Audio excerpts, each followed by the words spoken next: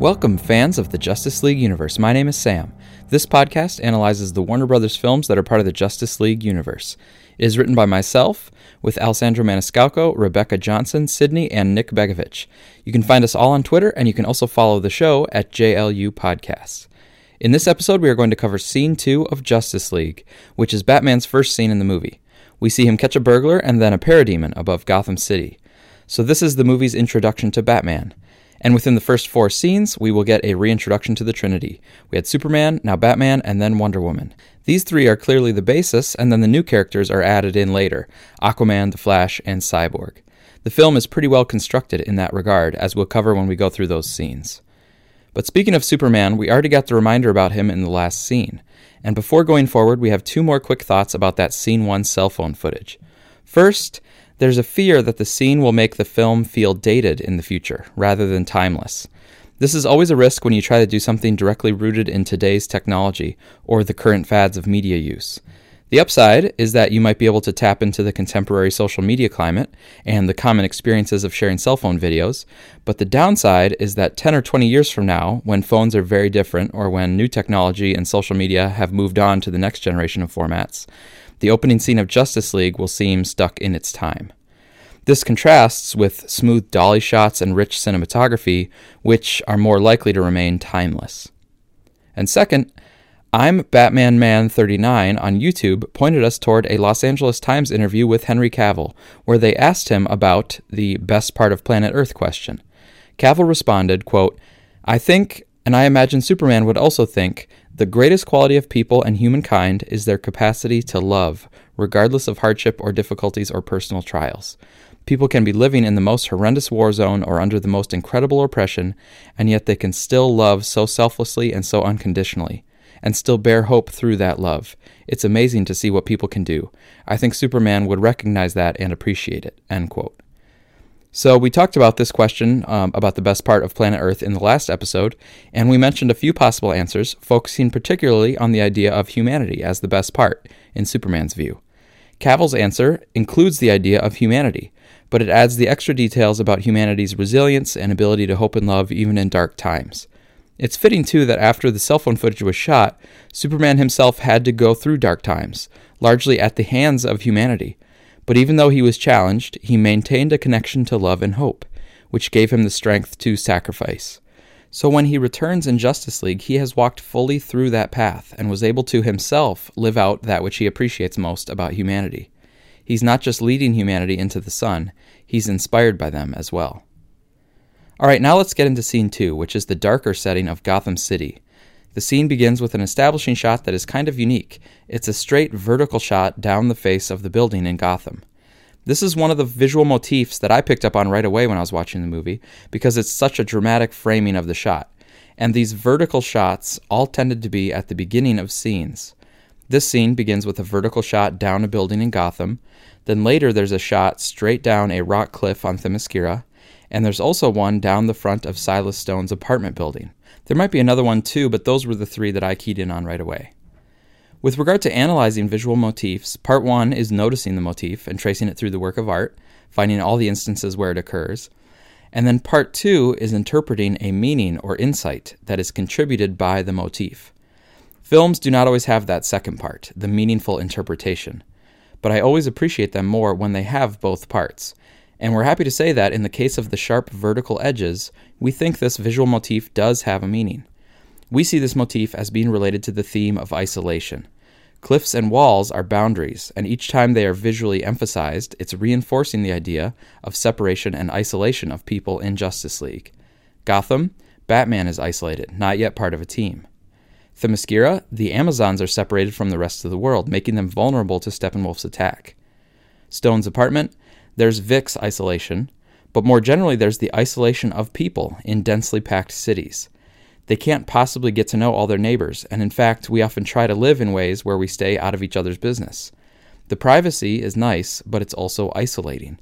In modern society, we are often alone, even when we're surrounded by millions of people. But we're getting a bit ahead of ourselves, so right now in Scene 2, all we need to do is mark the first instance of this visual motif, and we'll comment on it more as it comes up later. Once the camera pans up to the rooftop, we see a pigeon cage, as is often associated with New York City. And by the way, pigeons have been used as a visual motif in the past. The movie On the Waterfront uses rooftop pigeons as a symbol for the longshoreman and Terry's dilemma of balancing loyalty with justice.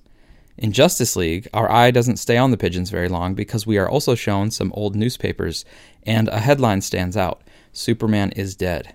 This contrasts with the previous scene where we saw Superman alive, and it also places this film very clearly in the post-BVS continuity. That Superman is dead will be emphasized again before the end of the scene. The ragged newspapers and the pigeons walking over them in a dark nighttime scene where a criminal is about to emerge, it also all sends the message of the general decay and crappiness of the world. That negativity since Superman's death will be shown in several ways throughout Act 1. When we get the home release of Justice League, we might be able to pull more information off the newspapers, but even watching it in theaters, it's easy to make out the Janus building sign that's clearly visible. This is a connection to the Black Mask character from Batman comic book stories. Black Mask's parents owned a company called Janus Cosmetics, so perhaps this is a hint that it is indeed true that David Ayer is using Black Mask for his Gotham City Sirens script, as he hinted with a tweet last spring.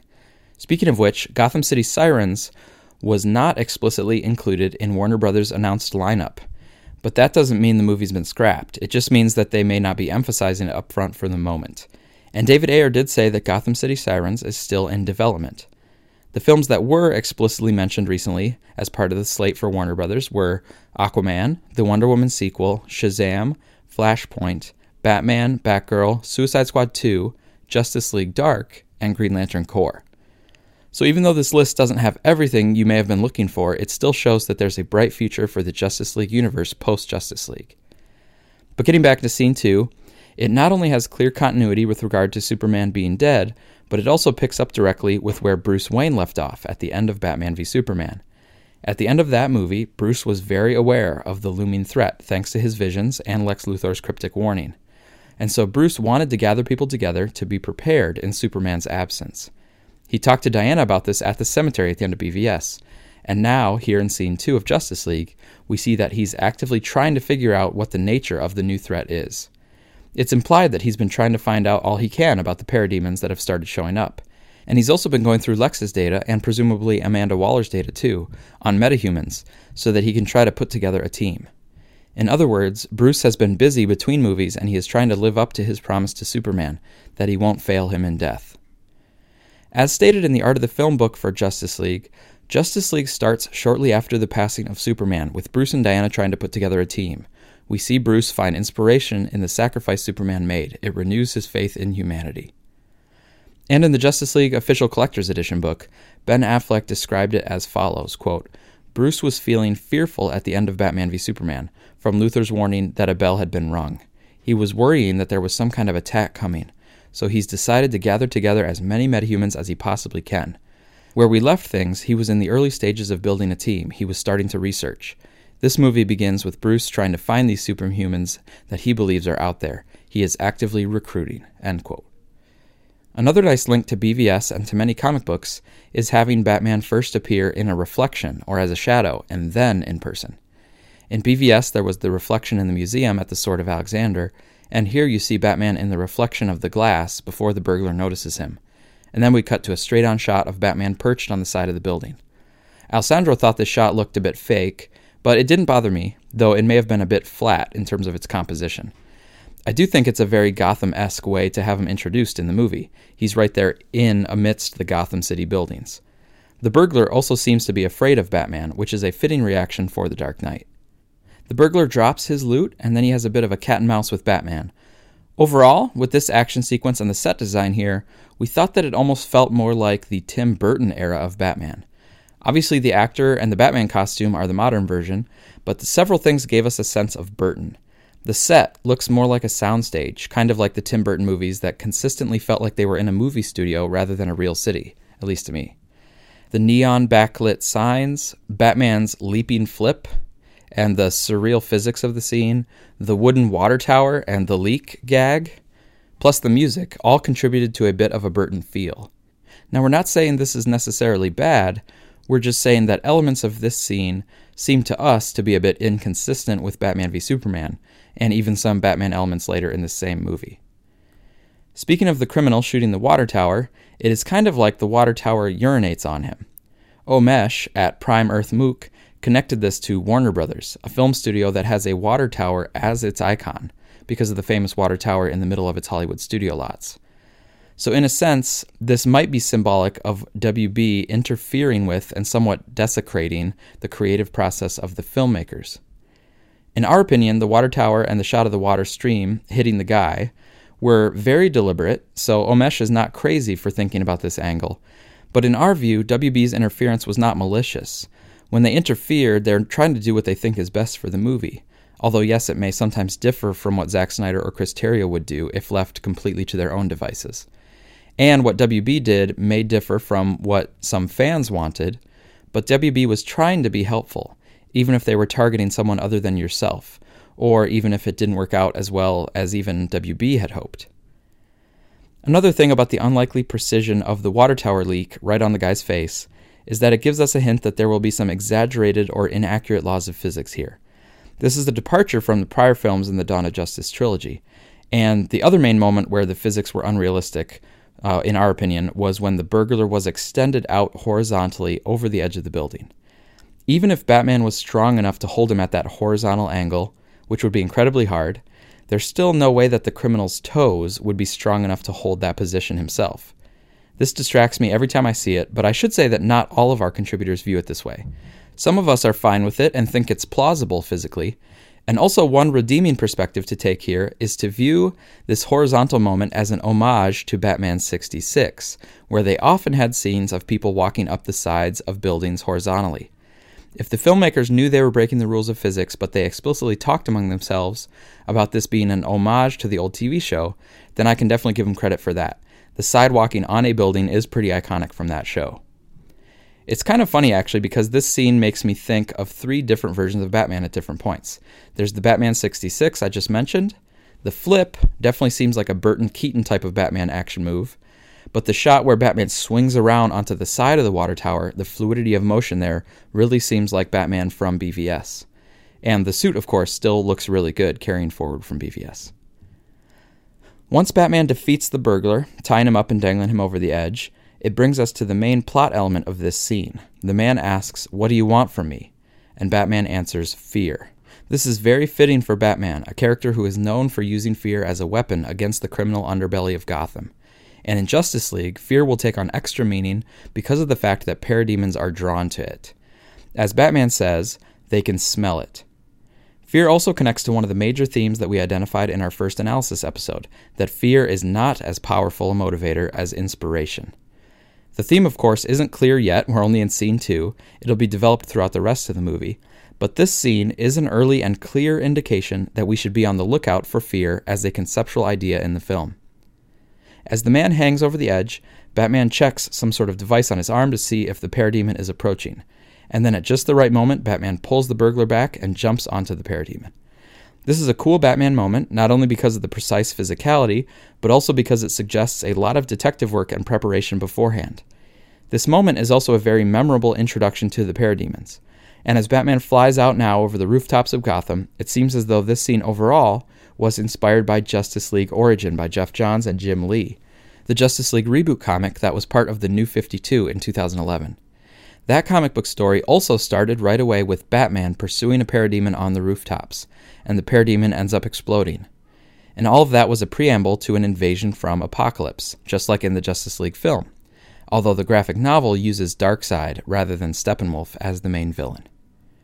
We mentioned that this scene starts the fear thread, but this is also the beginning of the sonic emitter thread. The parademon hears a particular siren sound and reacts very strongly to it. Batman takes note, and that sound will come up again later in the film.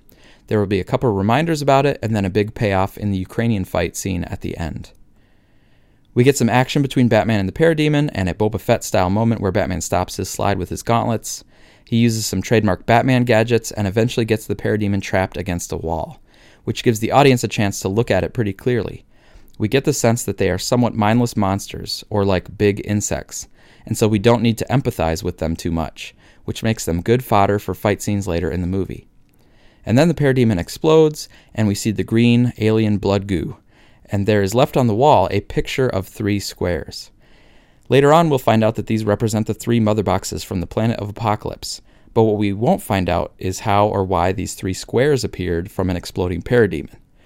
Yes, the mother boxes created the parademons, but why would his self-destruction leave these 3 squares? Would all parademons leave this kind of residue behind, or just this particular parademon? We aren't really sure. And probably it's just a plot convenience to show the audience the beginning of Batman's investigation into the symbols. This is our first time seeing evidence of the mother boxes anyway, but of course Batman's been looking into it already. As Alfred said, it matches the other sightings. So this isn't the first run-in with a parademon. And Alfred also says that the 3-square pattern is all over Luthor's notes. So they've been looking further into the data that Bruce acquired in Batman v Superman from Lex. Bruce and Alfred have also seen Cyborg's creation footage, which showed some of the power of a mother box. But they may not have made the connection that these 3 squares are references to 3 of those devices like the one that formed Cyborg. Later in the film, it's a bit inconsistent with regard to how much Bruce claims to know about the mother boxes. This could be a bit of discontinuity from BVS, or it could be that, at times, Bruce is sometimes withholding how much he actually knows from Alfred or Diana. He has done something like that before, after all, such as when he was holding back information about the kryptonite from Alfred and BVS. As far as Lex was concerned, we won't see him in the movie proper, but we can presume that he was trying to learn more about the mother boxes after seeing the Star Labs footage, and he may have even asked the scout ship for information on them. This also means Lex could have known who Steppenwolf was before discovering the mother box transmission the night Superman died. Because some of this happened after Bruce stole Lex's files at the gala, it means Bruce has been gathering more information since then. He could have stolen info from the FBI or other government agencies, and we know he got some additional info from Amanda Waller at the end of Suicide Squad. Although Bruce has a lot of info, he doesn't know everything. That's why Diana will have to explain more to him later by the lake. One thing that Bruce seems to be missing here at the start is the connection between the mother boxes and Steppenwolf. Even though he doesn't know about Steppenwolf specifically, Bruce has seen the mother box's regenerative ability in action, so it's a natural conclusion that he has the idea of using the mother box to bring back Superman. And at the end of the movie, Bruce says to Clark that he just undid a mistake. Was that what he was trying to do from the start? He is clearly trying to protect the world from invasion, but maybe at the same time, he is hoping to find a way to bring Superman back. Speaking of the invasion, the burglar is back now, and he asks what the parademon was. Batman says it was a scout. And the burglar says in a very on-the-nose way that it's from outer space, like an alien army. This dialogue and exposition is a bit too explicit for our taste, but it's hard to blame WB and the filmmakers for going more explicit here, because so many people miss things in Batman v Superman, things that were unspoken or something you had to really pick up on in subtle hints. Another thing that some people didn't get in BVS were the transitions between scenes. For example, in BVS and Metropolis, Bruce Wayne was staring up at Superman with anger, and then it cuts to the beautiful Indian Ocean. But the connection is that kryptonite will become Bruce's fixation as a way to get back at Superman. Now for Justice League, the filmmakers did try to put in more explicit transitions. Here in Scene 2, the burglar will talk about Superman being dead, and that leads right to the World Without Superman montage. And Bruce and Alfred will talk about prepping the jet to go north tonight, and then the next time we see Bruce will be Scene 5, and he is up in Iceland. So this scene makes it very clear what to expect next. No one can miss the links this time. It's very cool again to have Alfred as Batman's partner, always with him in his earpiece, and they talk about the going north idea, to which Alfred says, "Good, it's time then," indicating that they've been preparing for this recruitment of the other heroes. On Alfred's screen are images of the 4 future Justice Leaguers, Diana, Arthur, Barry, and Vic. With Vic, it's not the Star Labs footage from BVS, but rather an image of him in his football jersey. And then the other thing that Alfred says in this scene is when he sees the parademon explode, he says, "What the hell?" This is a small but meaningful connection between Apocalypse and hell. It's common in the comic books to position Apocalypse as a real sort of hell, and the movie does the same thing, though some of these thematic links were cut from the movie, like the line in a trailer when Aquaman says that they're going to fight the devil in hell, or something like that. But even in the theatrical version of the movie, there's a clear notion that the parademons are like demons, and Steppenwolf is like a devil character trying to bring hell to Earth. The final dialogue in the scene is right before Batman jumps off the building back down to the Gotham streets. The burglar calls out to him, "It's because they know he's dead, right? Superman, where does that leave us?" So again, the burglar's lines are a bit on the nose. But hopefully this helps make sure that everyone in the audience knows that Steppenwolf's invasion is not just a coincidence. It is happening as a direct result of BVS. And this is also an interesting moment because the burglar says these lines to Batman, and Batman doesn't respond. And as we mentioned before, we'll see that Batman feels some guilt and responsibility about the death of Superman. So hearing this from the burglar must sting a bit. It is also a direct echo to what Lex said to him at the end of BVS, "Ding dong, the god is dead." And then the burglar's question, where does that leave us, in Superman's absence, is the lead-in to the next scene. It's also a driving question for Act 1 overall, because part of why the League needs to come together is because the world is left without Superman. So the idea behind the burglar's lines here are very clear, but the nagging questions that we have are, 1, how is the burglar back here with Batman after Batman flew around with the Parademon? And 2, why does Batman just leave him on the roof? These aren't that important, but they did cross our minds and distracted us a bit from the scene. The simplest explanations are probably just that, for one, Batman happened to fly right back to the same building that he was on before. And for 2, either Batman will call the police off screen, or maybe he's just not that concerned with a petty criminal because he has a much larger global threat to deal with. Furthermore, in a Men's Fitness interview with Holt McCallany, the actor playing the criminal, he revealed that there was originally more to this scene that didn't make the final cut, so they were cutting things even from the reshot scenes. So there may have been some explanation as to why Batman just left him there in the extra footage. The interview also mentions that this scene was originally meant to be more comedic, but the studio stepped in to discourage that. The addition of this scene before the montage in Scene 3 does make some good sense. It gives us a clear Batman scene in Gotham, and this way, by Scene 4, they've clearly established, like we said at the beginning of the episode, Superman, Batman, and Wonder Woman as the Trinity for the Justice League. And this scene was very Gotham-esque, and one can even view this scene as Batman using the city to his advantage. It shows his connection to the city and his skills and tools, and it also provides us a starting place for Batman as a street-level hero specific to Gotham, so that we can see throughout the movie how he must expand out into much more than that, moving around the world, taking on bigger threats, and working with other people. Without this scene, he would just be going right into that latter part of the arc, without establishing the starting point of the arc. So even though we have some quibbles with the scene, and we can talk about in our next episode about whether the World Without Superman montage should have been first, to continue the pattern of Zack Snyder opening scenes, we can definitely see the purpose of this Batman scene. That is our analysis of Scene 2, and it clearly emphasizes the 3 boxes that will be the focus of Bruce's detective work for the first portion of the movie. We, of course, know that these are mother boxes from the Planet of Apokolips, but Bruce hasn't figured out exactly what they mean yet. But on the topic of mother boxes, we wanted to make a few additional comments. Mother boxes in the movie, while having characteristics of mother boxes in the comics, such as the ability to regenerate hosts, seem to have similarities to the Father Box as well. Father Box was in Grant Morrison's Seven Soldiers storyline as one of the 7 treasures left on Earth by the New Gods, similar to how the mother boxes were left on Earth in the film. This is interesting in that it connects to the movie Seven Samurai, early promos that read Unite the Seven, and Snyder's own words about Batman having to, quote, go out and find these 7 samurai, as each character in the Seven Soldiers story undergoes their own trials and tribulations, leading them to a final battle which they each contribute to. Although similar to Mother Boxes in some of its abilities, Father Box is of apocalyptian origin instead of New Genesis. And producer Charles Roven mentioned in the Art of the Film book that, quote, the mother boxes in the movie were created on Steppenwolf's home planet, end quote. The design of the mother boxes in the movie also have a similar design to the Father Box. The Father Box is formed by combining 2 magic die. While they are not combining dice in the movie, the idea of combining the mother boxes to form the Unity does seem to be borrowed from this concept of the Father Box in the comic book story.